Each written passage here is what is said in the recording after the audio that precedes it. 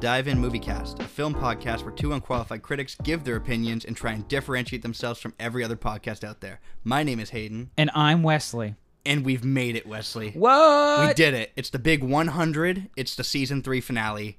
I can't believe we're on episode 100 of this show. Yeah, this is crazy. I never thought we'd get to this point when we started this, two and a half years ago? 2.5, yeah.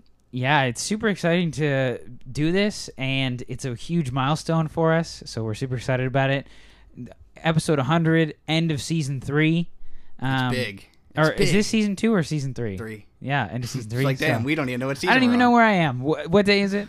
But no, it's just insane because we started this when we were bored during quarantine, and it was like, let's just talk about movies because that's all we're doing is watching movies. And now here we are on episode 100, just doing it every week for fun.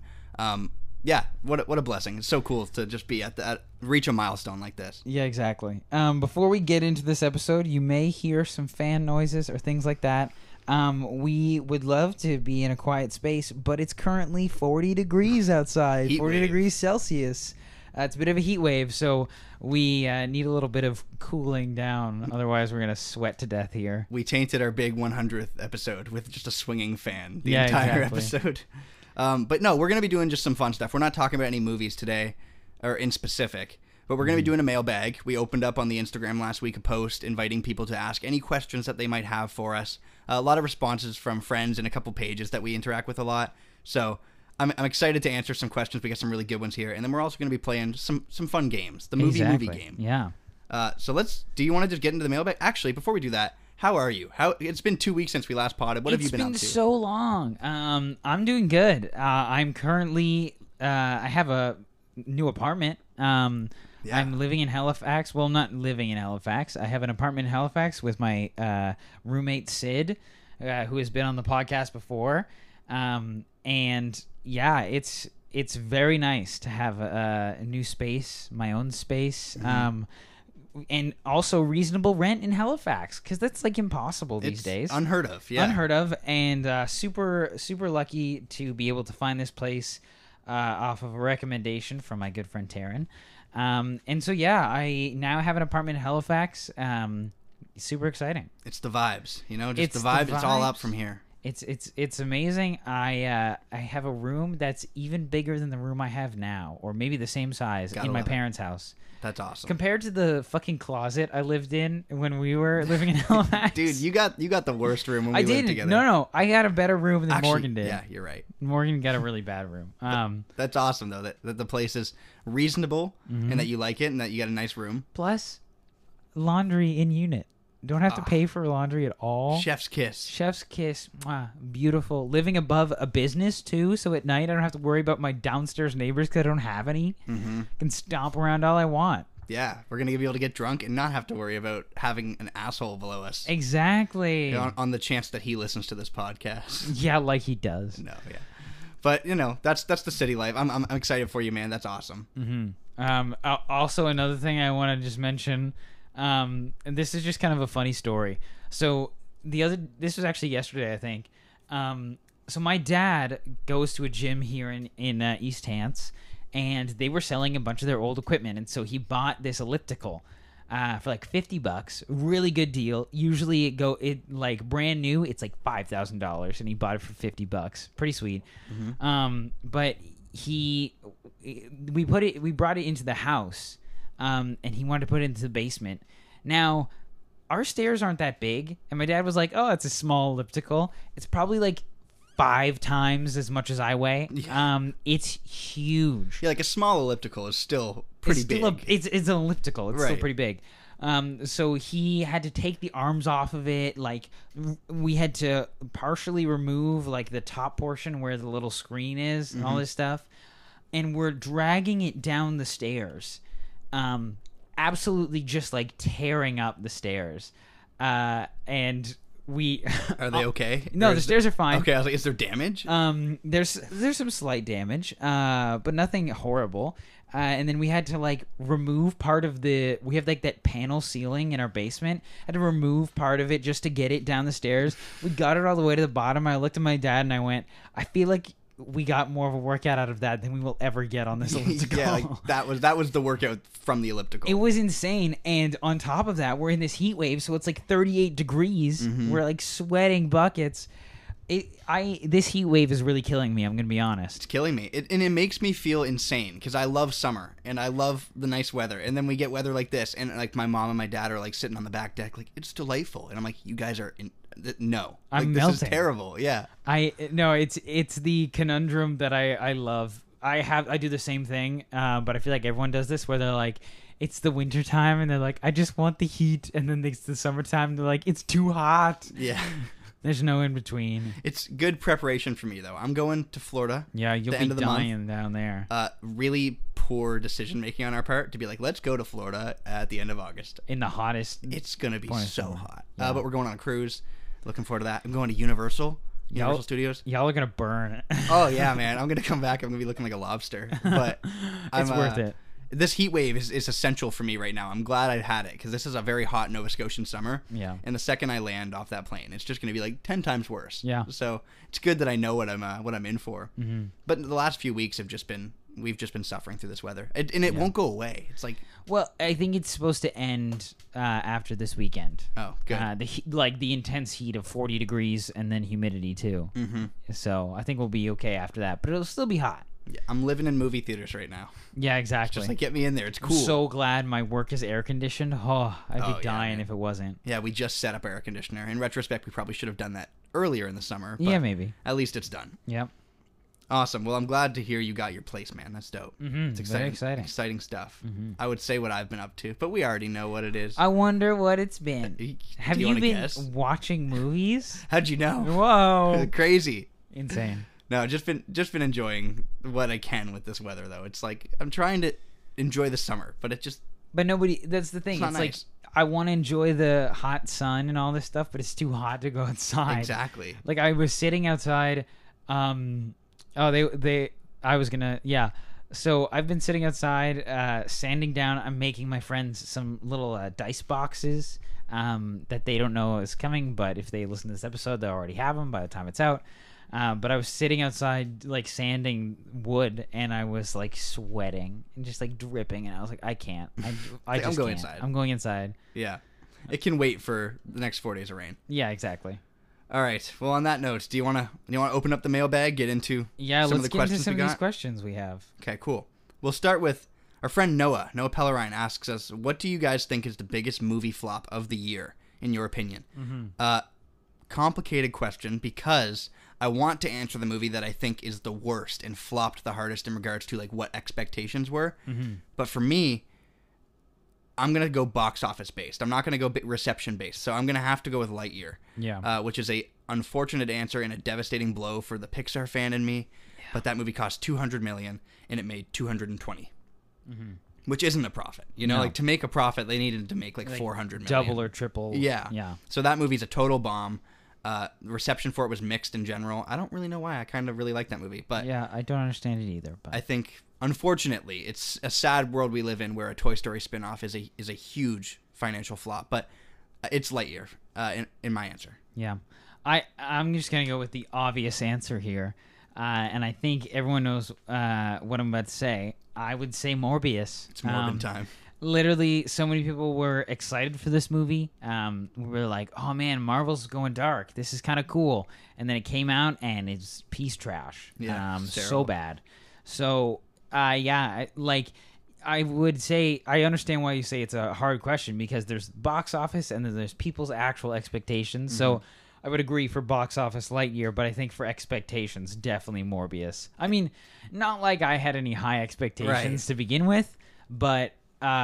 It somehow I set the bar low and it hit rock bottom. Yeah. No, Morbius is like, and it is a huge bomb in its own right because it was kind of intended to be like the big launching point for the Sony Marvel universe, and really it doesn't launch anything, and no one gave a shit about it. Yeah. It did make money. Like I think Morbius cost $80 million and it made $160.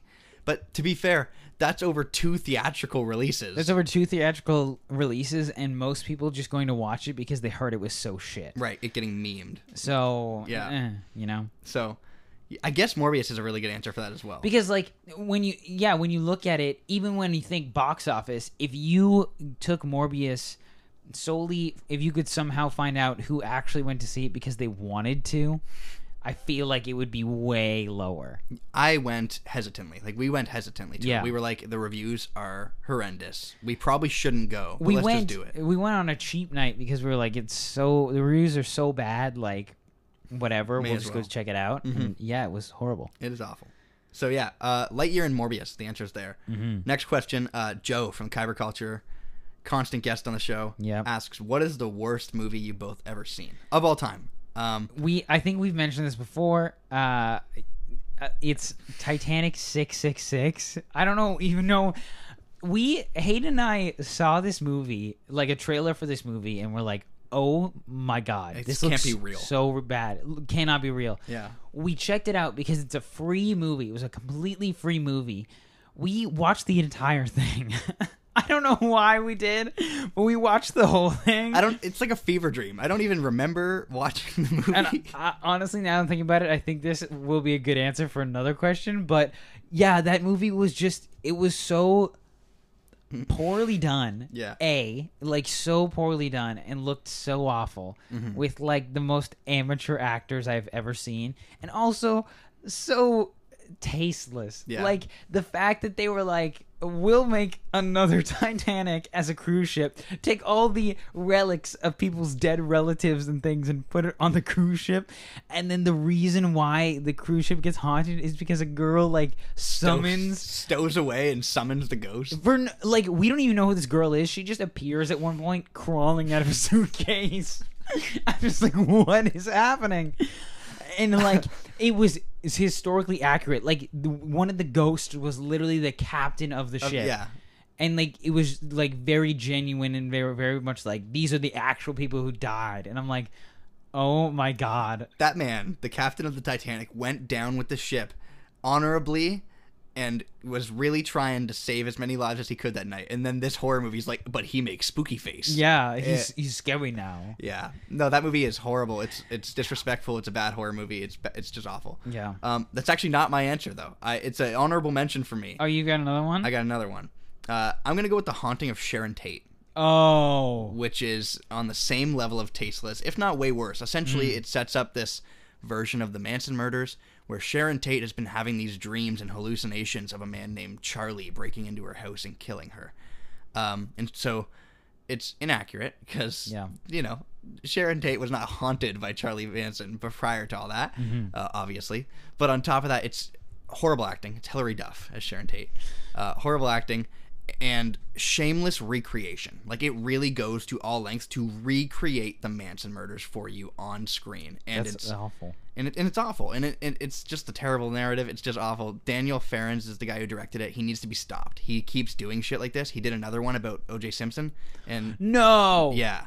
Like, how I can't remember her name right now, so I'm not going to mess it up because that's awful. Why? But he needs to be stopped. He keeps doing this. And it's... Haunting of Sharon Tate's the worst movie I've ever seen. I was disgusted. I was upset. And as somebody who, like, knows a lot about the Manson murders in that case, I was just like, this man shouldn't be allowed to make this movie. And he sent a letter to Sharon Tate's family. And he was like, the murder of Sharon messed me up really bad when I was a kid, so I wanted to make a good movie to honor her. And I'm like, you're a piece of shit, is what you are. So if you want to honor her, don't make the movie. Yeah, that's my answer. There's also a Netflix movie called The Open House, starring Dylan Minnette. Oh. And I actually thought that movie would be really good back in 2017, and then I watched it, and I think that's the purest example of me being like, that's it? Like, nothing happens. Mm-hmm. I'm going to spoil The Open House, but just like a guy breaks into the house, stalks them for a few weeks, kills his mom, kills him, and then leaves. And the movie ends. That's it. I'm like, oh. Like, okay, sure. So those are like a couple worst movies I've ever seen. Mm-hmm. Next question is from a movie review website. They left a comment that said, what do you guys think is the best inspirational speech given in a movie? And they said they acknowledged like the big ones, obviously, like Any Given Sunday or Braveheart. But if there's any others that we have, or like what we would want to hear before a big moment in a movie. Oh, what's that movie that Samuel Jackson is the basketball coach? I know which one you're talking about. I was actually going to say a similar one, Denzel Washington and Remember the Titans. That's a good one. Gives a really great speech. Coach Carter. That's what it is. Oh, yeah. Is it? I'm pretty sure that's the one with... I haven't seen that one, actually. Whatever the one with Samuel L. Jackson as the basketball coach, he does a really good speech in that. I also got to go with the classic, so many of the ones from, like, Good Will Hunting. Like, such good emotional speeches. Yeah, that's the thing, right? Because for me, I love the emotional, long monologue speeches as well. Like, it doesn't need to be some big triumphant thing for me to really hit. It can just be, like, a more subtle one. Like, Good Will Hunting definitely has some really good emotional speeches. I know in his comments, they acknowledged Braveheart, but I have to go with Braveheart. I mean, that's like good. That is the iconic speech. I know there's a really great one in Shawshank as well. Pursuit of Happiness. Got a really, really great speech. So there's a couple. I'm even gonna shout out what is that?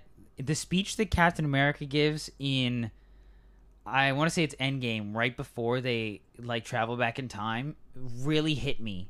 Like, oh yeah. And he's like, I can't remember exactly what he says, but he's kind of talking about how like they've lost, but this is like the comeback kind of thing. Right. Really got me hyped up in that moment. There's a lot of great ones out there. Here's one. I got one.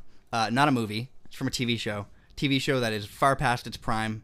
I don't watch anymore. But when this speech occurred back in season 5 or 6, The Walking Dead, when they get kidnapped by the cannibals and they are in the cart and they are getting ready to be sent off to their deaths, Rick gives this fucking crazy speech about like how like they are the Walking Dead at this point, and it's a very good, and it's the one time in the show that he says fuck, and it's epic and it's awesome. So that's a good example as well.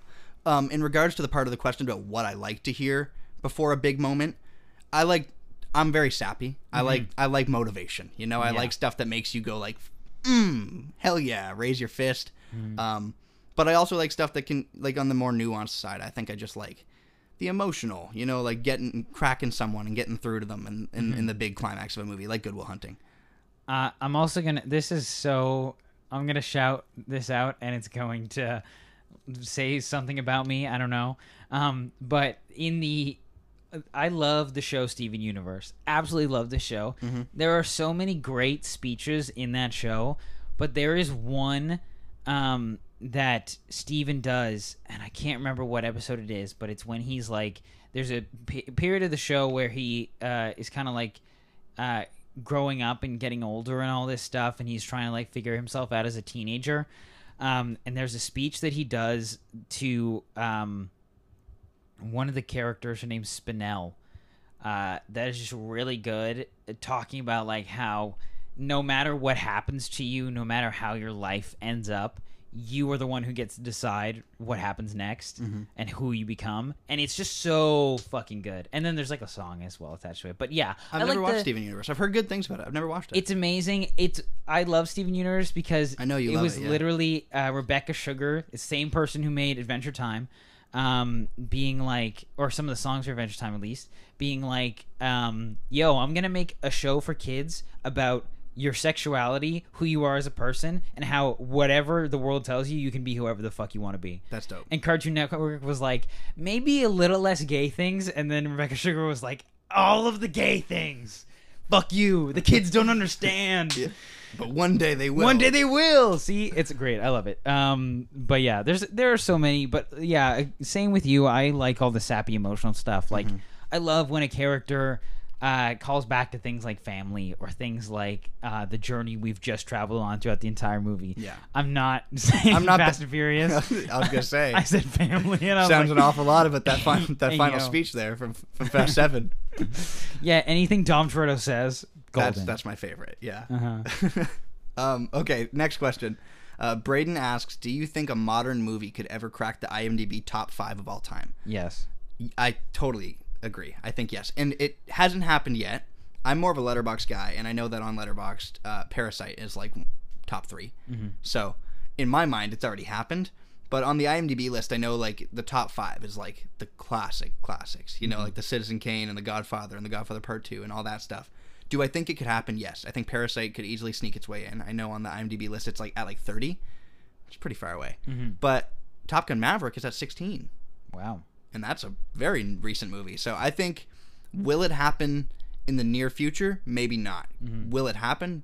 definitely. There's got to be a movie from our generation that comes around as like the seminal classic, right? I think it's possible. I think it's possible, but I think the issue is not the movies; it's the people who run those things. Because they're like old white people, and they like their classics, and they're like, The Godfather is a classic that can never be beaten. Which is true.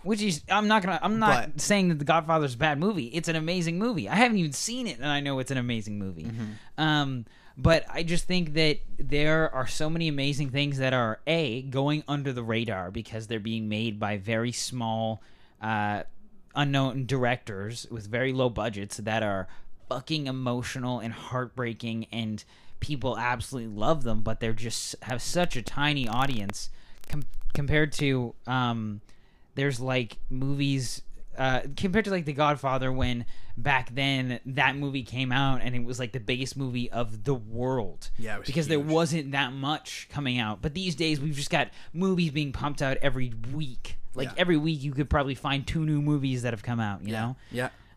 So it's just tough with the kind of the amount that is getting pumped out, but I totally think it's possible. And if I was the person running IMDb, there would already be one that had broken it. I agree. Like, I think that there's for me, if we're talking my movies, I would love to see Everything Everywhere in there. It's not going to happen, but it's very high up on Letterboxd, which is why I'm more of a Letterboxd guy. Like my movies on Letterboxd get so much love. Like the ones that I really click with get so much love on there. Whereas IMDb, it's just like, you ever seen Full Metal Jacket? I'm like, yes, but like... It's like, have you ever seen the Star Wars movies? Yeah.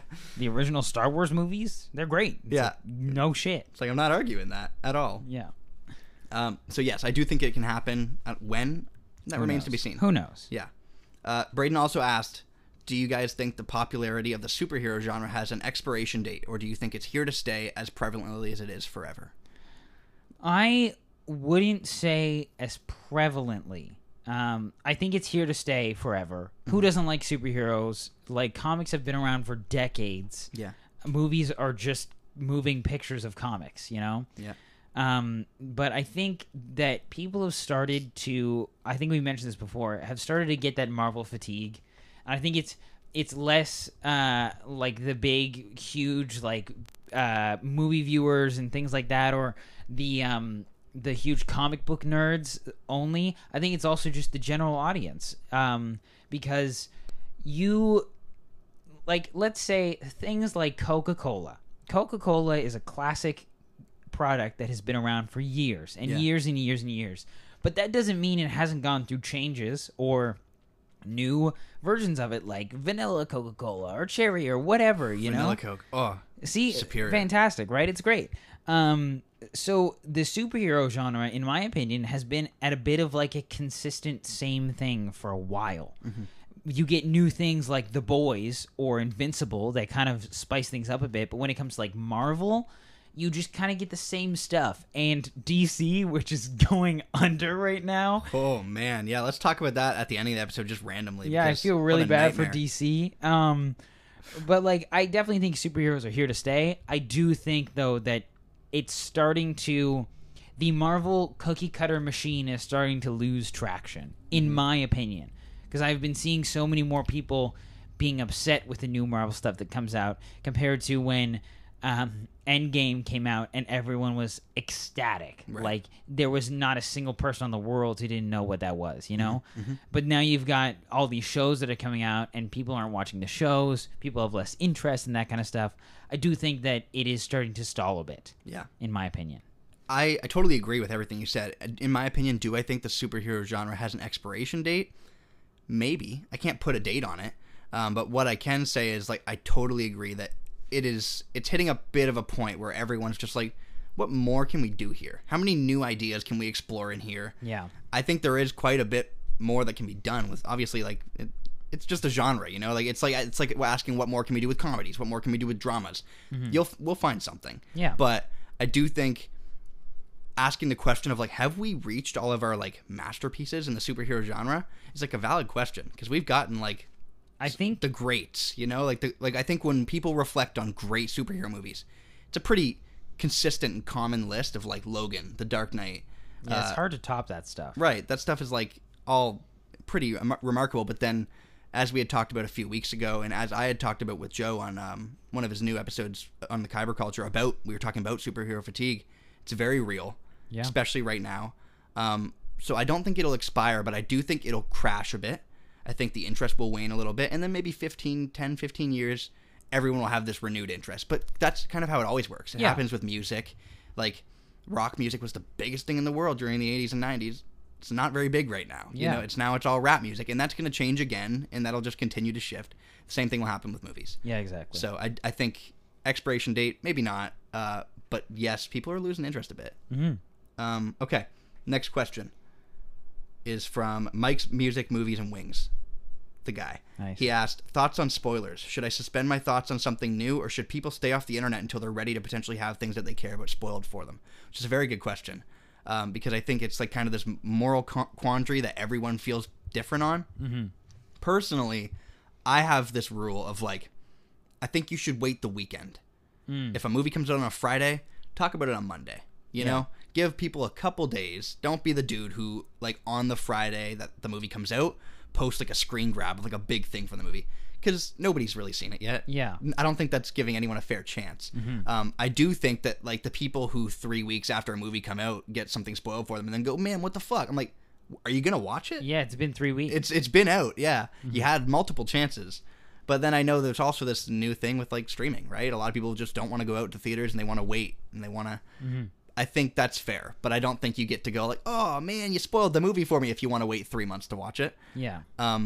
But I don't know. How do you feel? What are your thoughts on I that? would totally agree. I think that there is and I don't know what this time frame is, but I think there's a certain time frame when a movie comes out that you should like give people some time to go see it.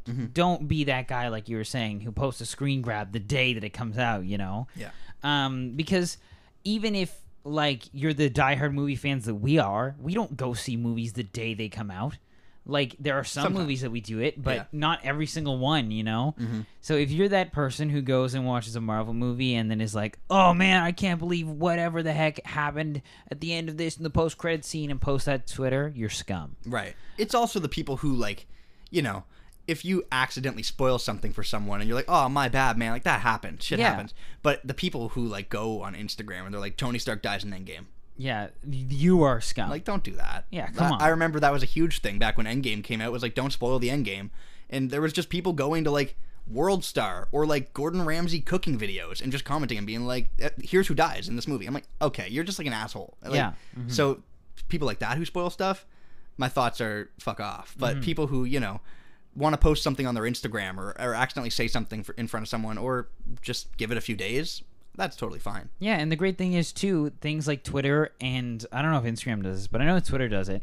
If you are like, I really don't want spoilers from this new movie, you can, like, block tweets and posts from that have that, like, word in it, or if it's, like, the title of the movie or whatever. I think I still have, like, all the Spider-Man keywords blocked on Twitter. I do, too. I was just like, gotta stay safe. Yeah. But that's my thoughts on that. I think it's fine after you've given people a couple days. The diehards will see it, and the people who want to wait a few months, I understand. But you don't get to be like, why'd you ruin it for me? Because it came out 3 months ago. Exactly.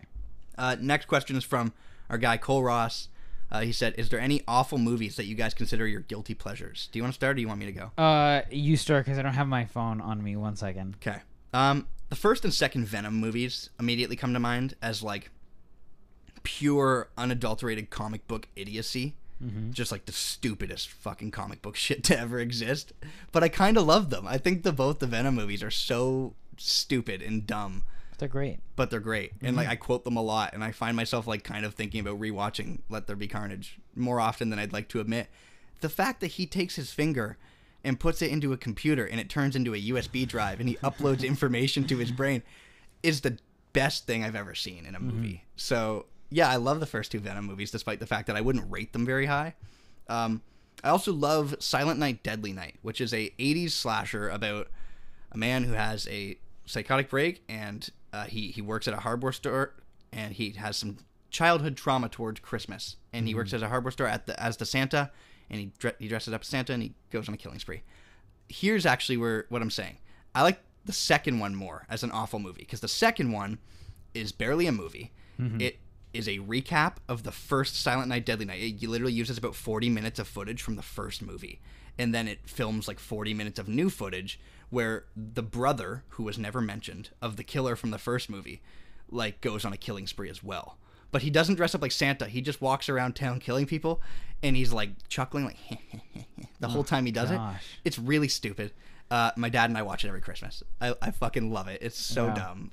And then also I just have to give some love to Tommy Wiseau's The Room, which is like kind of the iconic awful movie. Yeah, that one's but it rules. Awful because it's great. Yeah. I couldn't, like, I don't watch that many awful movies these days, but ones from my childhood that I like vividly remember were bad, but I still love them, and I still love them to this day. One of them's definitely the Spy Kids movies. Right. I watched those things so much as a kid.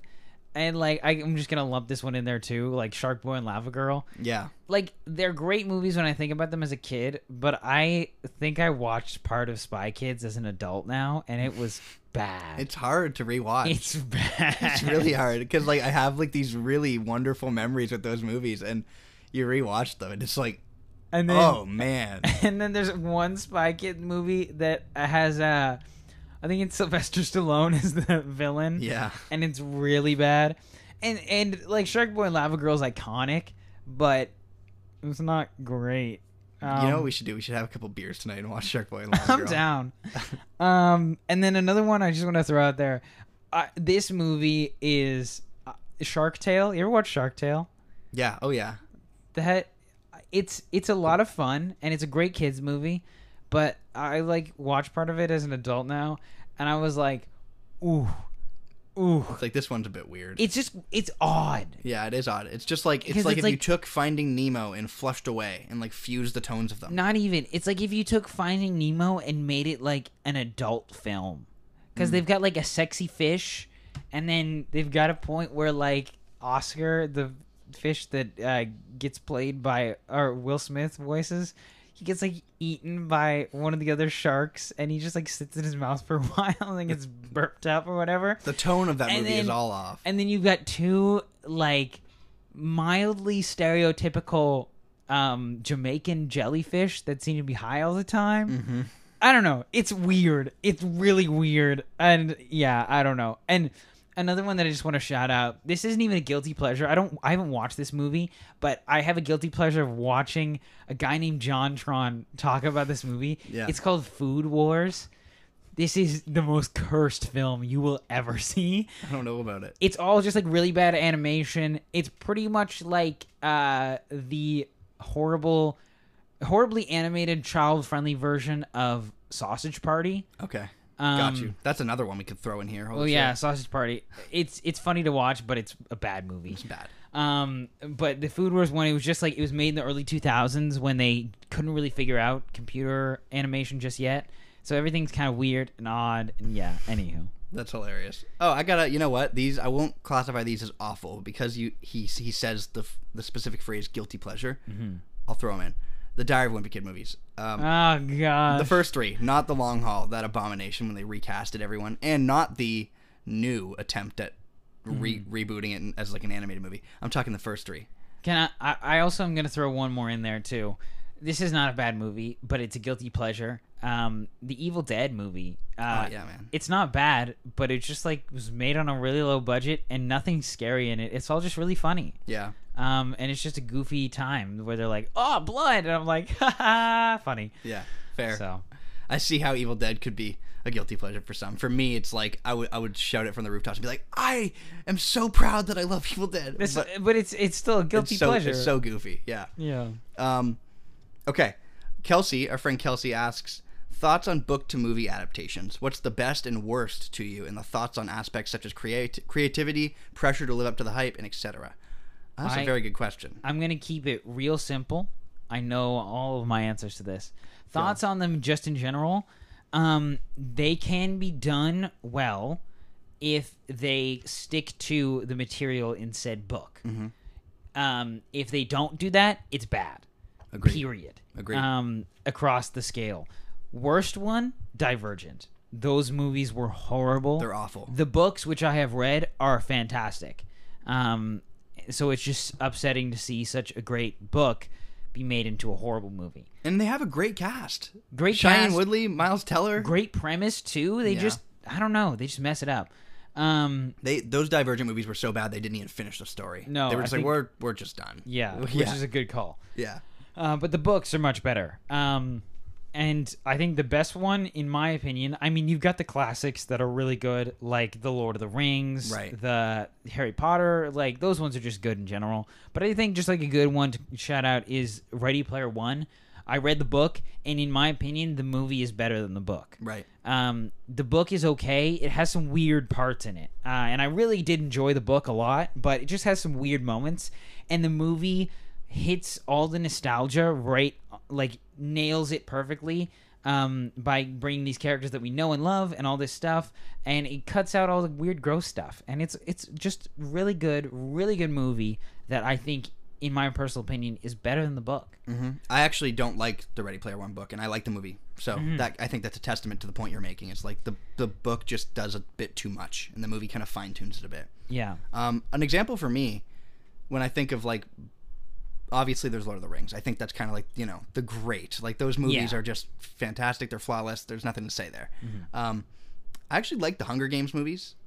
They're not bad. And I have complicated thoughts on them because I think the first and second are like really solid and like adapt the books very well. There's things that I would change and things that they didn't do perfectly, but I think overall they get the tone, they get the feel. It's done mostly pretty well, especially Catching Fire, which is my favorite book in the series and my favorite movie. I think that they did that one really well.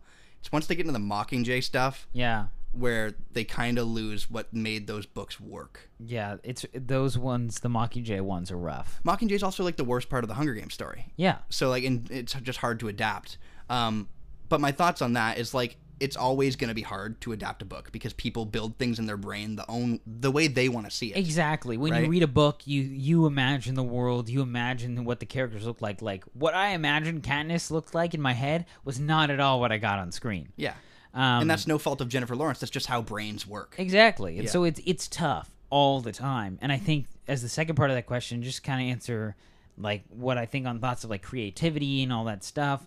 I think it's important to have the people who made the books and made the world and made the characters be integral to the script writing, to the characters, to all this stuff, because that's their universe. That's their world. They came up with that. If there's anyone who knows it the best, it's them. Right. And speaking of that point, and one that I would never forgive myself if I hadn't have mentioned this, is the Harry Potter movies. Well, yeah, those ones are classics. Whole franchise.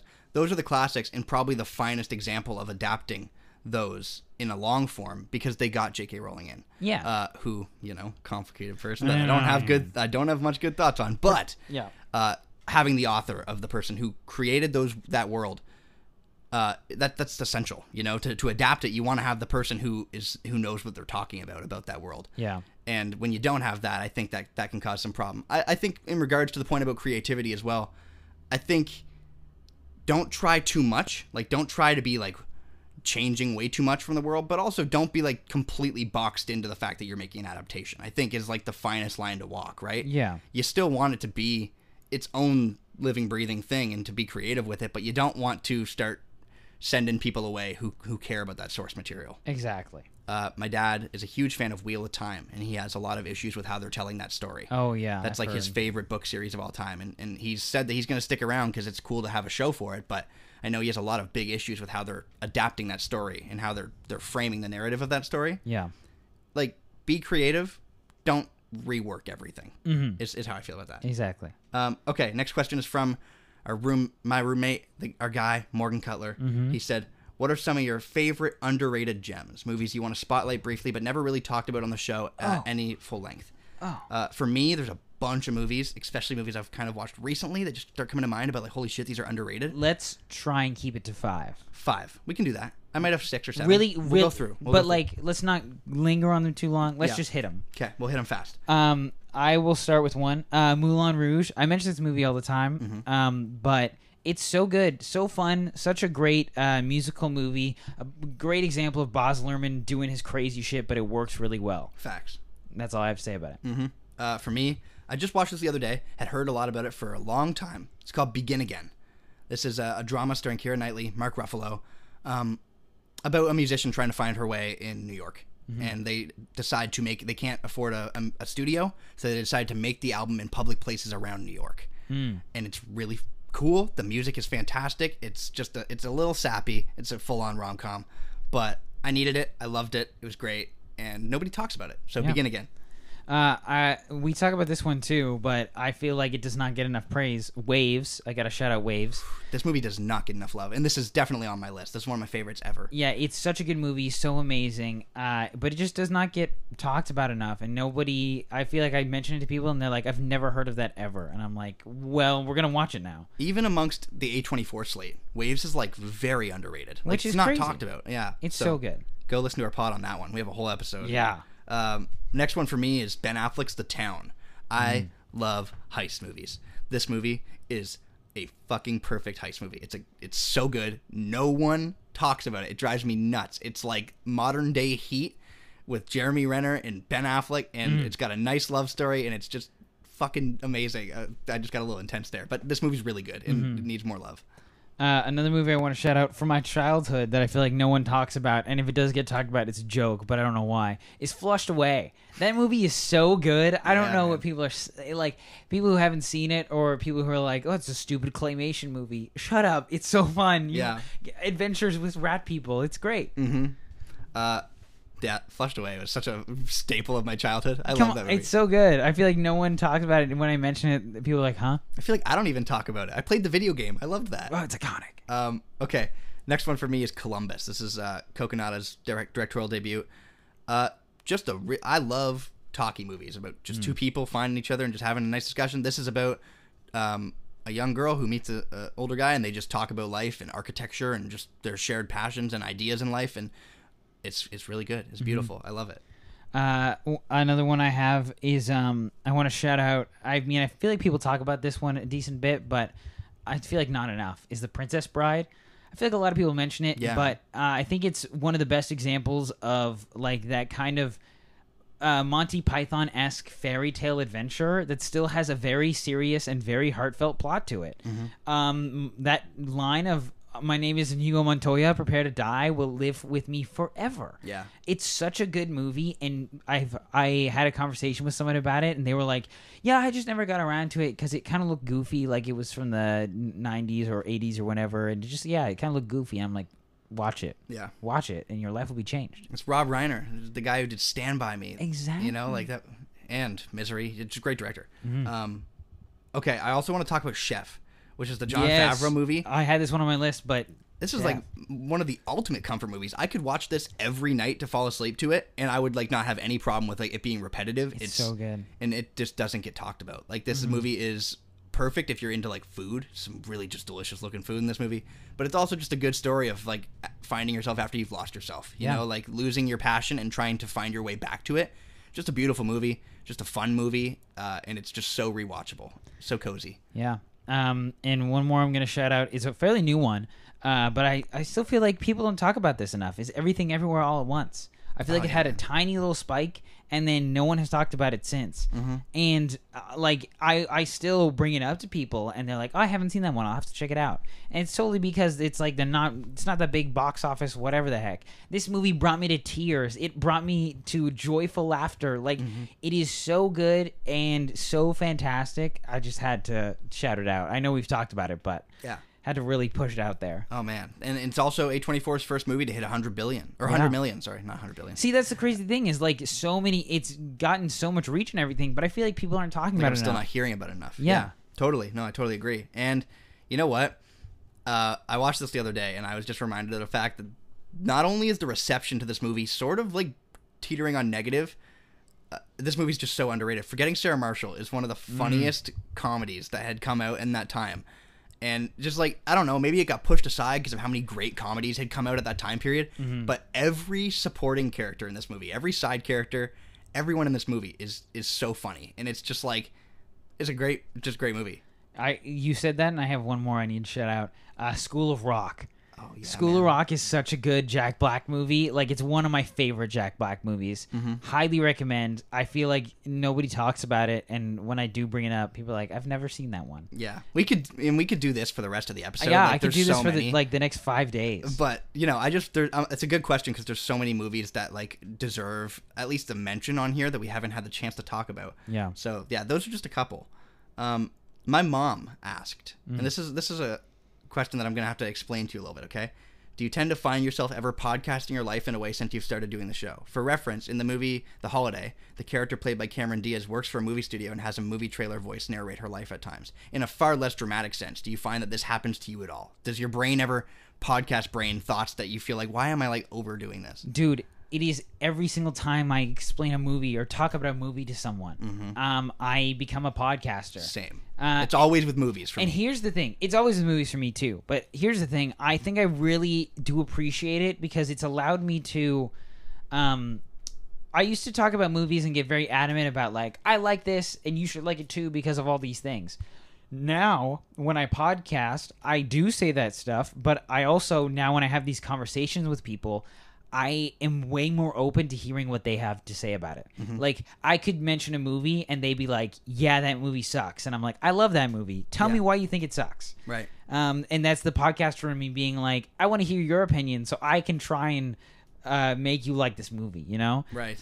So I will say in a good way it's done that for me, but in a bad way, when people ask me about movies, like...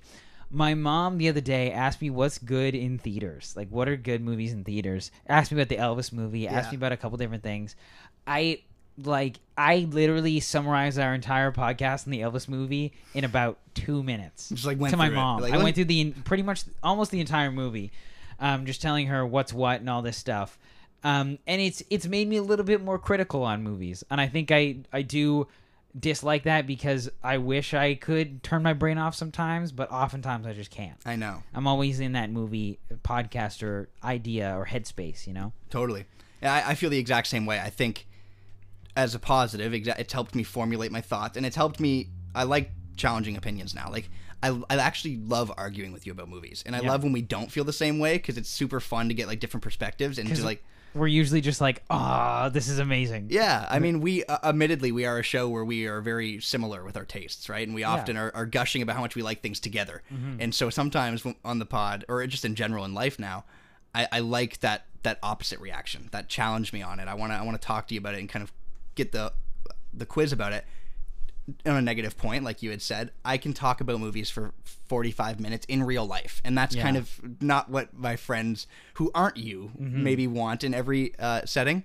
I can just go on and on and on, like that's the other thing too. I think I could totally agree with that. I'll do a podcast in someone's living room. Yeah, I feel like a lot of the time, probably 80% of the things we talk about is movies. I know. And it's fun to watch Kelsey get sick of it. When we're at Cole and Kelsey's and Braden's, because Cole is super invested and Kelsey's like listening and she's following along, but we're going for so long. But we've just been talking about the nuances of whatever the heck movie for the past hour. Let me analyze Walter Hartwell White for you really quickly. Yeah. No, but honestly, I think on a positive note, there's that. On a negative note, if somebody asks me what's playing in theaters, I'm going to like load up the app and I'm going to go through like showtimes and like this one tonally might not be your thing. This is DC League of Super Pets we're talking about. So anyways, it makes me a bit pretentious at times, but I also like the way it's helped me formulate my thoughts and question people's thoughts on something that I'm so passionate about. Yeah. Yes, I do find myself narrating my life at times to answer the simplicity of the question. My dad, Paul Koutras, asks, recently it was announced that the TV series Ash vs. Evil Dead might have its story continue and wrap up as an animated series. What is your guys' thought on shifting to using animation to continue pre-existing stories when live action isn't financially feasible? Because that's essentially what he's saying is like the Evil Dead show, they didn't make the final season for it because they couldn't afford to. Now they're going to finish the story as animation. Do you think that that's like something that more shows should do if they don't get the chance to wrap up their story rather than cliffhanger people? No. Really? And I think the reason why is I'm interested to see how that happens, but I never watched the Evil Dead TV show, so I can't really say. Right. But in my personal opinion, when you switch to animation, there is a barrier that is broken. Yeah, it's like a tonal change. Tonal shift. Because when there's animation involved, things can either become more lighthearted or you can do some more different things. And it doesn't, like, it has different impacts when it's animation versus real people. So I personally don't think so, but I'm interested to see what happens with that. Yeah, I think in certain stories, in certain cases, I think it's beneficial. I like the idea of doing it for final seasons that didn't get made. You know, like the idea of like, well, we did a show for 2 seasons and we wanted to do 5, but it got canceled, so now we'll just make it animated for the rest of the show. Don't like that idea, but I do show a little bit, or express a little bit of interest in the idea of like, we wanted to just wrap this up and we didn't get the chance to. This is the only way we can afford to wrap it up. I know a lot of people have done that with comics, stories that didn't get finished. They're like, well, we made a comic book to end it off. I like the idea of closure in my stories, and I think my big problem with TV series is that I get invested in a story and then the network is like, it didn't make us enough money, so you don't get anything from it, and you just wasted 4 years of your life. And I'm like, okay, well, fuck. I hate that stuff. So I do like the idea, as somebody who liked the Ash vs. Evil Dead show, I like the idea of getting closure to it. In general, I don't know how I feel about it as a method in general, but in this specific case, I think it's kind of cool. Okay, next question from the guys over at the Cast of Color. They said, the two of you are very knowledgeable in your movies, each in a different way. Are there any long-term goals or plans for the podcast down the line? I think we can answer this question and another question in this. My dad asked a question of why we haven't done video yet. Yeah. And so I think we can answer kind of both of these. I think down the line, we'd like to do video. We'd love to do video podcasts. I'm a very physical person. Yeah. Use your hands and I make my hands a lot and all this stuff, and no one sees it. I'm just doing these gestures to Hayden. Right. And that's it. So I think that's definitely something down the line that I'd love to do. I don't know. Do you have any? Absolutely. So here's what I'll say. I would love to do, and this is kind of an announcement, but the website's not really in the place we want it to be yet, so we're not launching it yet. It's still down. We're launching a website, www.thediveinmoviecast.com. Season 4. It'll probably be around season 4. Around season 4 time. And I think I don't even fully know what the plans are for it yet. I just know I want to launch it, and then we'll figure it out. And I also think a YouTube channel is something that might be on the horizon. That's something we've talked about a couple times.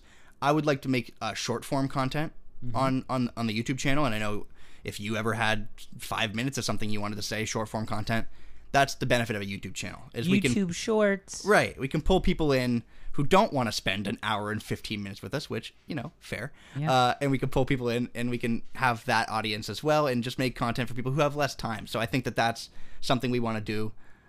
In regards to why we haven't done video podcast, let me explain what I'm seeing right now, okay? I'm seeing 3 laundry baskets. My dresser is falling apart. The reason my jeans why are on the floor, and a record player's on the floor as well.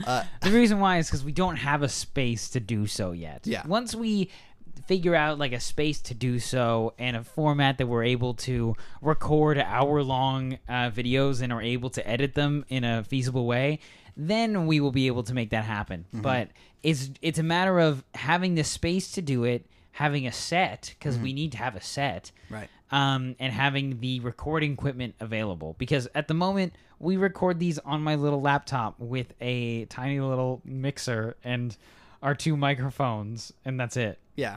And it's just, I want to be able to give it the energy it deserves. We want to be able to put that quality into it. Yeah. I feel like if we had been doing video all this time, it would have been like, your laptop's camera recording us sitting across from each other with like random shit in the background. Gosh, I would never. It just wouldn't look very good. No. So I think when we do it, we want a camera, we want a space, and it just to make it, give it the energy it deserves. Because right now, the only energy we can properly give it is the vocal version. Yeah. And I think if we're going to do it in physical version, it just has to be, it has to be right, you know? So that's why we haven't done that. It's on the horizons. I would love to do that. Cast of Color also asked, you guys have listeners in different countries all around the world. What has been your most fulfilling surprise from hosting this podcast? Having listeners around the world. The fact that there's people in other places who don't know me at all. Wasn't there a point in time where we were like #1 somewhere like random? It's happened in a couple places that I was always shocked. I know that for a while it was Argentina. It's just so weird. We were a little bit popping in Argentina for a few weeks there. I don't know. And I can't remember it right now, but I think like South Africa recently, there was like a spike in listenership in South Africa. Weird. Stuff like that's really, really cool to me. And so to answer the question, I think that that's kind of what's been the most rewarding, is that obviously it's fun to chat with my best friend about movies every week. That shit's just great, and that's very rewarding in its own right. But the fact that there's actually people who are like, yeah, I'm interested, and I'm going to listen to them talk about this whole movie. Yeah. I don't even know these guys, but they're funny. I like their dynamic, so I'm going to listen. I like that. That makes me feel good. Positive reviews, people like showing and saying that they appreciate the show. Like, I was downtown last week, and someone we know from around here just came up and we were chatting for a few minutes and said the podcast is killer. I've been listening to it all the time. That's fucking awesome to me. You know, like, that just feels really nice to know that, like, that work is appreciated and people value it. So yeah, that's, I think, what's been rewarding for me. What about you? Yeah, I totally agree. I think it's the same for me. Like, I have one of my coworkers. She was like, yeah, me and my husband listened to your podcast the other night. We listened to like 3 episodes. It was great. And I was like, that's awesome. It's so weird that those kinds of people are listening to my podcast, or like that my family members, or just like random people. Like, this is an example is my friend Sid, who I'm now roommates with, has been like an avid listener for a long time. And it's just like, it's great to have those people in your life who are like still supporting it and wanting to actually hear what you say, because I mean, Hayden and I would do this even if we weren't recording it, so it's nice that somebody actually wants to hear what we have to say. That's true. Yeah. And I think honestly, like, when we started this, if all we had gotten was like 3 of the guys in our friend group listening to it during COVID, we probably would have kept doing it. We would have been like, yeah, you guys like hearing this? And yeah, we'll keep going. Yeah, we would have kept going. So I think it's conversations we would have anyways. It's more fun when we do it for people who like it and enjoy it. So yeah, that's been really rewarding. It's just knowing there's an audience. And we're going to be playing games as well, so we'll skim through the next couple questions here, mainly because we don't want your laptop to die. My laptop is at 20% right now. Not good. I forgot the charger. I'm not an what idiot. you want. But Wesley, your Aunt Pam, she asked us the defining question, the question for the ages. I think that everybody needs to answer at some point. Every movie critic needs to answer this. Right. Cereal before milk or milk before cereal? It's always cereal before milk. It is indeed cereal before milk. If you put milk before cereal, I don't understand you. It's really weird. I'm not judging you, but it's a little weird. The thing about it is, if you put the milk in and then you put the cereal in, how do you know how much cereal you want? Because you put the cereal in first and you measure it out, and then you're like, okay, cool, that's how much I want. And then you put the equal amount of milk so it's not too soggy or anything. Right. If you do it the other way around, it's going to be too soggy, or it's not enough milk and you have to add more milk anyways. Right. Because you're literally defining your bowl as a bowl of milk. And then once you put the cereal in, half of it sinks to the bottom. I don't know where my ratio is. I don't really know what I'm doing. It makes no sense. So you gotta, it's gotta be cereal before the milk. Yes. It's just simple. Okay. Wesley, your dad, Peter, he wants to know, what is the most offensive movie of all time? For me, this one's pretty easy. Yeah. I actually haven't watched the movie because I just have no desire to see it. It's The Birth of a Nation, which is essentially a wannabe epic from 1910 about the Ku Klux Klan hunting black people. It's fucking disgusting. Yeah. Shouldn't exist. I don't know why we need to make this, like, this needs to be removed. You know, like, this movie, I'm not all for removing history, but this is just a gross fucking movie. It's a bad movie. Also, go ahead. I was just going to say, I would totally agree, and I also just want to throw this in there. This is me jabbing at West Side Story. West Side Story is a good movie. Don't get me wrong. Fine musical.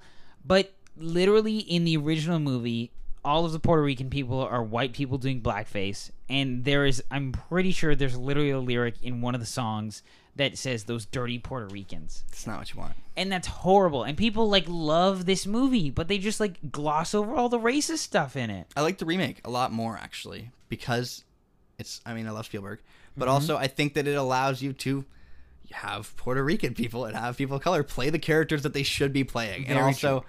I mean, obviously, like, the story's set during that time period, so having racism in the story is a pivotal, but using white people to portray other races is not great. It's not that it's an offensive movie, it's just that it has these things that back then weren't seen as offensive, but now we're just like, whoa. Yeah.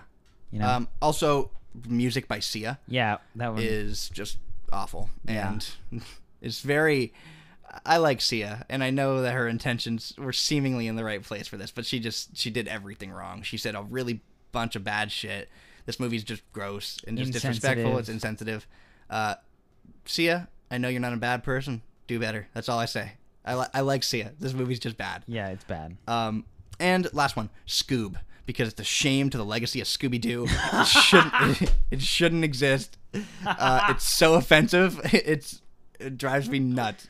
Oh gosh, I didn't think you were gonna actually do that. I hit you with it. Dang. Yeah, but just really quickly, when things are offensive, it kind of depends on the people. Yeah, it depends on the person, and so I think there are movies that are blatantly offensive, like Birth of a Nation, and I think there's also other movies that people find offensive and people don't. Mm-hmm. So it's really based on the person. But yeah, definitely those ones. Totally.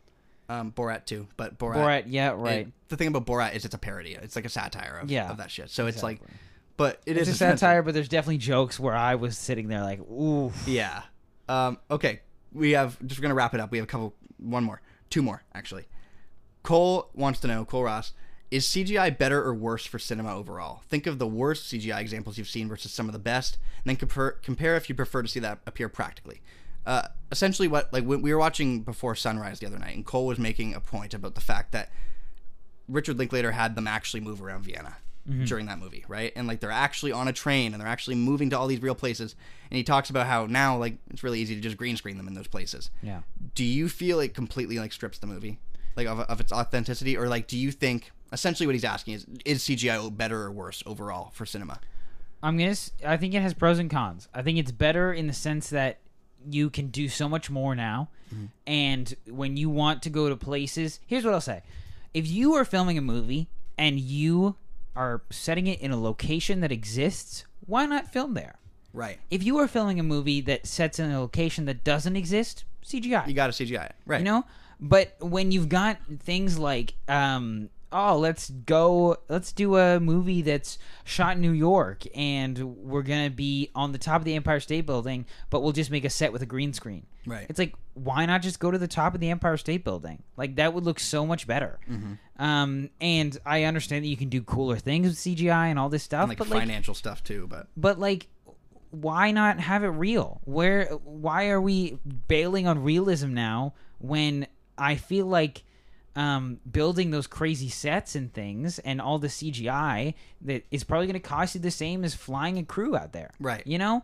Yeah. Like I can sum up my thoughts on this pretty easily with like Kevin Feige's reaction to when Chloe Zhao wanted to film Nomadland on real beaches and cliffs is concerning. He was like, some of the shots she has here, I've never seen anything like it. I'm like, you've never seen a sunset? Yeah. Like you can, it's like you can do real things, right? And they look amazing because you can get close to replicating it on a computer, just like the Uncanny Valley. You can get close to making real people in CGI and all that stuff, but there is nothing like the real thing. Yeah, totally. So I think practical when you can, CGI when you can't. Exactly. I've always been that way. I think creatures and horror movies, they're way better when they're practical. Yeah. And not the CGI mess that barely looks like it's in the scene, you know?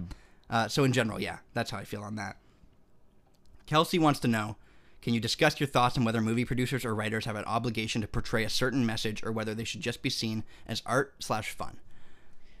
I have a pretty easy answer to this, I think. In my opinion, when it comes to adaptations of books and stuff like we've talked about, that is not for you as a director. You are making this movie for the people who love this book.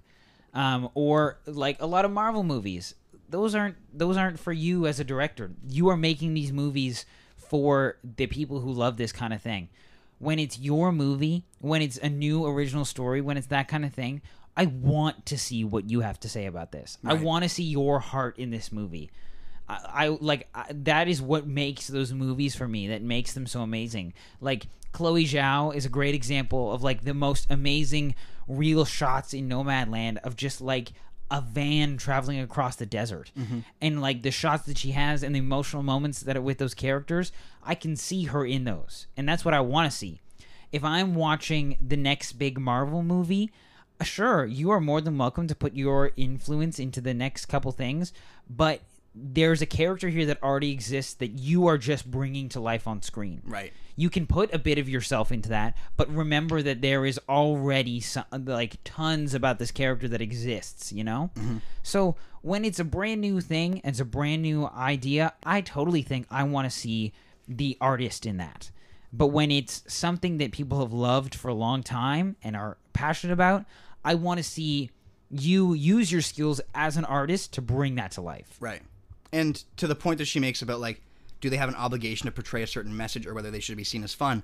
When I go see Bullet Train, there's no obligation to put a message. Exactly. You know, you can make Brad Pitt punch people or kill people, and that's all the movie needs to be. But I think if you're going to try and tackle some heavy themes or some weight, you do have an obligation by tackling that and by confronting the weights and the themes of that movie to portray it respectfully. Exactly. Like if you're going to make a movie centered around, abortion, it has to be sensitive. There is now an obligation by making that film that you have to portray it in a way that's not like mocking or grim or bleak or yada yada yada. You know what I mean? If you decide to take on those big things, you have to think about the people who have lived them, right? And the people who care deeply about these important issues. You know? Yeah. So art can be seen as fun when it's only aiming to be fun, but the second you're tackling and you're aiming to do other things, you do have to take the responsibility of that weight. Yeah. And that's our last question for our mailbag. Thank you to everybody who asked. Some seriously great questions here. Thank you so much to everyone who asked these questions. Super fun to get to answer a couple of them, or all of them actually. But that takes us now to I'm so excited for this. This is going to be so much fun. Yeah. I can't take credit for this. I just want it to be known that this game was made up by a man named Joe Beretta from SourceFed or the Valley Folk. He's a YouTuber. He actually has this game as a card game that you can buy and purchase for yourself. I took some examples and things from his videos, but I've also made a couple of my own. But that being said, it is time for the movie game. Yes, we did effects. We finally did it. Finally.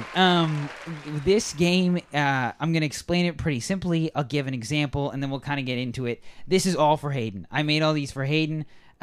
We are about to test Hayden's movie knowledge, because he is, out of the two of us, I'm going to be honest, he's the bigger movie buff than I am. Yeah, fair enough. I cannot even live up to the amount of movies he watches in a year. It's disgusting, quite frankly.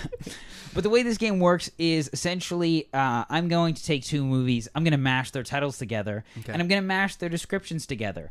I'm going to read you the mashed together description, and you have to tell me the mashed together title. Okay. You can play along as well at home and try to guess them before Hayden does. But we're going to start off really easy with number one. Two British stoners have to get off their couch to fight zombies and attend a class taught by Robin Williams. Oh, okay. Hold on. Break it down. Two British stoners have to get off their couch to fight zombies. That's the first movie. Okay. That's Shaun of the Dead. Yep. Okay. Second movie is attend a class taught by Robin Williams. I can see it. Shaun of the Dead's Poets Society. Yes, there we go. That's very good. Shaun of the Dead Poets Society, the very first one. So that's how this game works. We're going to hit you with another one right here. As a struggling mother explores the multiverse to save her relationship with her daughter, she stars in a series of spaghetti westerns and meets Charles Manson. These are more modern movies on this one. Okay, I got the second one. It's Once Upon a Time in Hollywood. As a struggling mother explores the multiverse to save her relationship with her daughter. Everything, Everywhere, All at Once Upon a Time in Hollywood. Yes! Nice. There you go. That's fantastic. That was good. Here's another one. A doctor finds a strange cure to his illness by becoming a creature with vampiric powers, while also running into a family that looks exactly like his, but with red jumpsuits? More Be Us. Yes! Yo, that's amazing. That one's cursed, but I love it. I think you'll get this one pretty easy. Okay. A mother and daughter who don't get along switch bodies and get chased around a summer camp by a mysterious masked machete-wielding maniac. Freaky Friday the 13th. Yeah! I'm on it right now. I'm going. Dude, there's some really good ones here. All right, this one is going to be a little trickier. I think the second movie you might have struggled a bit with, but we'll see. A struggling traditional Japanese warrior recruits 6 other capable traditional Japanese warriors to go on a series of mandates to find a new best friend to listen to Rush songs with. That's Seven Samurai. Seven Samurai is the first one, yeah. Okay. And then what was the second one? They go on a series of mandates to find a new best friend to listen to Rush songs with. That's specific. I have a hint for you if you want the hint. Okay, hit me with it. The hint is Paul Rudd and Jason Segel. Oh, this one is tricky. Okay. It's a tricky one. Seven Samurai. I was trying to pick a couple that might stump you. Yeah, this one is good. I'm surprised I got the Seven Samurai part, but I can't get the Paul Rudd, Jason Segel part. What movie is that? I know it exists. I mean, I know that they pop up on screen together in Forgetting Sarah Marshall, but it's not that movie. No, it's not that movie. It's a very similar era, though. Kind of the same time frame. Because my brain wants to go Knocked Up, but that's Seth Rogen. No, that's Seth Rogen. Jason Segel. Paul Rudd. I'll give you 5 more seconds. Or 10 more seconds, actually. 5 is not okay. Seven Samurai. No, I don't have this one. It is The Seven Samurai Love You Man. Oh, that's so good. That's a good one. Yeah, that is good. It's a good movie, too. Both good You know movies. what? I can't say I've seen that movie in recent memory, so that might be why I wasn't able to get the title of it. All right, here's another one. Ethan Hunt and his ragtag team of secret agents go rogue to complete an unfeasible task. Infiltrate a ballet company and become prima ballerina without losing their gosh darn minds. Mission Impossible. Mm-hmm. And the ballerina. I have a hint for this one, too, if you want it. But What was the sentence about the... Infiltrate a ballet company and become a prima ballerina without losing their gosh darn minds. I feel like the gosh darn is just very specific. No, that's just because Joe Beretta, the way he does his things, are very family friendly. I could have said goddamn or whatever, but losing their minds is a very important part of this movie. Oh my god. It's an iconic ballerina movie. Is it a horror movie? 2010. Oh wait. Okay, say all of it again. Ethan Hunt and his ragtag team of secret agents go rogue to complete an unfeasible task. Infiltrate a ballet company and become prima ballerina without losing their gosh darn minds. Mission Impossible and Black Swan. Yeah, so what's the combined title? Mission Impossible Black Swan. Yes. There it is. Okay, that one stumped me because I was just struggling with thinking about how to fuse the titles. I was like, what? How's the wording here? Damn, okay, that's that good. That was a little trickier wording. This one is also trickier wording, but I will give you a hint if you can't really get it. Okay. Michael J. Fox has to save his kids in some self-tying shoes, only to find a monolith first encountered by a pre-Homo sapien species that eventually sends him on a mission to Jupiter where he sees himself match wits with a jerk of a computer. Oh my god. This one's a tricky one. Okay. What was the first part again? Michael J. Fox. Okay, Back to the Future. I'll let you know, it's a specific Back to the Future. He has to save his kids in some self-tying shoes. 3. It's not 3. Oh, it's 2. It's Back to the Future 2. Okay, yeah, you're right. And the self-tying shoes should have gave it away there. And then the second one is Back to the Future 2. Only to find a monolith first encountered by a pre-Homo sapien species that eventually sends him on a mission to Jupiter where he sees himself match wits with a jerk of a computer. Back to the Future 2001 Space Odyssey. Yes! Yeah! Yes! I love that one. That's a good combo right there. That is a good one. All right. This one, I don't know if you get this one because I don't think you've seen the second movie. Okay. But I think I'll give you a hint right after if you're like, I have no sweet clue, and I think that'll help. Okay. This bride is on an unstoppable revenge journey of violent comeuppance to avenge the murder of her unborn child by the hands of a driven 11-year-old British ballet boy with an unstoppable desire to dance. It's Kill Bill. Yeah. Dancing British ballet boy. Okay. I have 2 hints for this one. Okay, give me one of them. First hint is this is a musical that Neptune is doing. In this up-and-coming season? Yes. Okay, that's a good one. It's a good hint for me. And I have a second hint that I think will really help you out if you need it. What are they doing? I'm thinking about all the Neptune shows that are about to be playing in Halifax. It's an 11-year-old British ballet boy with an unstoppable desire to dance. Oh my god. Kill Billy Elliot. Yes. There you go. Nice. See, I was like, I don't think he's seen that movie. I have not, but the Neptune reference was good because I know they're putting that show on. This one I think will be an easiest one for you. An easier one. As we watch a young woman navigate the troubled waters of her love life and struggle to find her career path, she decides to meet up with her college drinking buddies for one last bar crawl and become humanity's last hope of survival. The Worst Person in the World's End. Yeah. That's so good. And I love how fast I got it. I was like, there's no way that's the worst person in the world, but I knew you'd tailor it to me. So no, yeah, exactly. That's good. I love this one and hate it at the same time. Here we go. A lovable teddy bear ends up in jail and teams up with an ex-cop turned street racer, and things get a little overly quick and overly frenzied. A lovable teddy bear. Ted.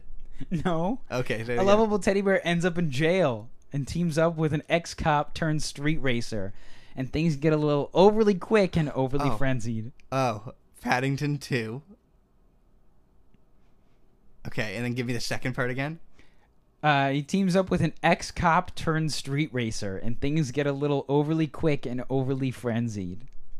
God. Oh, Fast and the Furious. Yeah, but it's a specific one that fits. Paddington, Too Fast, Too Furious.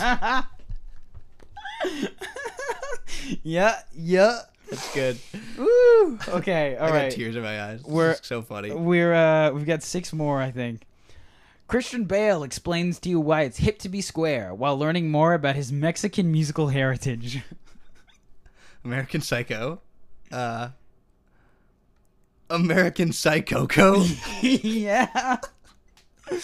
I love that one. The way I looked at you before answering that one, I was like, it can't be. American Psycho. This one's an easy one. An adorable trash compacting droid leaves his job behind to find robo-love amongst the stars while simultaneously hiding a glowing-fingered alien in his closet. While E.T. Yeah. See, that one's pretty easy. That one's easy. That's good, though. This is going to test your old film knowledge. Okay. An old-school monster from swampy depths goes on an underground adventure with his best friends to find rich stuff so he can save his house from developers. Creature from the Black Lagoon. And what was the second part? Goes on an underground adventure with his best friends to find rich stuff so he can save his house from developers.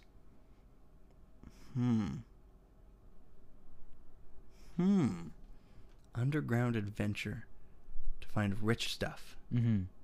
Save house from developers. How old is it? It's not that old. It's Okay. like, I think it's 90s. It's a classic. It's a classic. Is there another hint or no? I can give you a hint. This is a coming-of-age movie. Coming-of-age movie from the 90s. An underground adventure with his best friends to find rich stuff. Oh my God. Creature from the Black Lagoonies. Yeah, there you go. I love Goonies. I can't believe I wasn't getting that. A 90s coming-of-age movie about people searching for treasure. How? All right. Here's the next one. Parker, you better get me pictures of this new superhero who's big and small on my desk now, or you're fired. Ooh. Spider-Man. Mm-hmm. This one, the combo is weird. It's really weird. So the hard part about this one is it's a Jameson quote infused with it rather than a movie title. Yeah. Can you say it again? Parker, you better get me pictures of this new superhero who's big and small on my desk now, or you're fired. Like Spider Ant-Man? Close. Spider-Man. Spider-Man. That's funny. Spider-Man. All right, 2 more. Robbie Malek creates an infectious poison to thwart the ultimate super spy while also taking over the Nakatomi Plaza, only to be thwarted by an NYPD officer. Easy. That's a good one. No Time to Die Hard. Yeah. That actually sounds like an epic movie. That would be totally watch I want to see that movie. I'm getting the notification that my computer's going to die here in a second. Oh, no. Last one. Okay. A 9-year-old boy finds himself confronted with the ugly reality of A 9-year-old boy finds himself confronted with the ugly reality of sectarian conflict in his once peaceful working-class neighborhood. But don't worry, he's got a group of California high school students to teach him the most important subjects: sex, drugs, and rock and roll. Okay. This one is tough. What was the first part of that? A 9-year-old boy finds himself confronted with the ugly reality of sectarian conflict in his once peaceful working-class neighborhood. I will tell you, this is a new movie. How new? Like last year. Okay. And I mean, I can give you another hint that'll pretty much give it away, I think. Don't yet. Okay. But I might. Okay. And then the second part was about... The second part is he's got a group of California high school students to teach him the most important subjects: sex, drugs, and rock and roll. Dazed and Confused. Nope. Fast Times at Ridgemont High. Yes. Okay. Second one's Fast Times at Ridgemont High. First one is 9-year-old? 9-year-old boy finds himself confronted with the ugly reality of sectarian conflict. What is sectarian?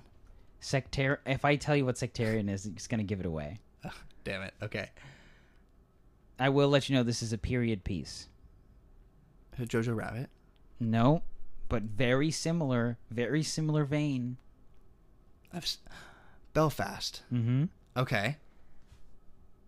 I'll put them together. Belfast Times at Ridgemont High. There you go. Boom. And we are done. That is the movie game with some just fun little ones. You can tell those to your friends. I love it. You tailored so many of those to my movie taste. That was fantastic. Yeah, I was like, I feel like I need to do a couple that Hayden will clearly obviously get very quickly. Yes, I loved The Worst Person in the World one. Fantastic stuff. Yeah, there's some really good ones in there. I think my favorite is American Psycho. Yeah, that's because having great. It's like such an intense like killer movie. And then you just add Coco. Yeah. Well, yeah, I think that's kind of it for our 100th episode spectacular. Thank you to everyone who sent in questions for us to answer. Mm-hmm. Thank you to Joe Beretta who came up with the movie game, and I'm so happy to play that finally. Yeah, I've been watching those videos. He's got a ton of videos too. You can check out on the Valley Folk about him playing that game. It's so fun to try and guess them. Yeah, it was a blast. That was so much fun. Right before we wrap up, I just want to say, on a really serious thank you note, to anyone who's listened, to one episode, to anyone who's listened to multiple episodes, to anyone who listened to all of the episodes. Mm-hmm. Thank you so much. We just truly appreciate it. It's really great and just so gratifying to know that there's still an audience after 2.5 years of us just spitting random shit about movies. And it's so great. And I'll be honest with you, this summer there's been a dip in the amount of content we're putting out and the amount of activity I've spent on the Instagram page just due to some personal stuff in life, but we're going to take a brief break here at the ending of season 3. We're probably going to not podcast for 3-4 weeks, just like a little month break. We're going to come back and it's going to be great. Come back strong with the Spooktacular right in October. Yes, it's time. Swinging back. But yeah, thank you guys so much for listening for 100 episodes. It has been a blast, and we can't wait to keep making more and more and more. But while we're gone on our break, you can check out all our other episodes at the Dive In Movie Cast on Spotify, Apple, wherever you listen to your podcasts. You can also find us on Instagram at the Dive In Movie Cast, and our individual Instagrams. I'm at Wesley Giffen. I am at Hayden Koutras, and it is the same name on our Letterboxd. Keep up with me there. Watch what I'm watching over the next month. Hang out with me. Yeah, thank you guys so much once again, and we will see you soon. See ya.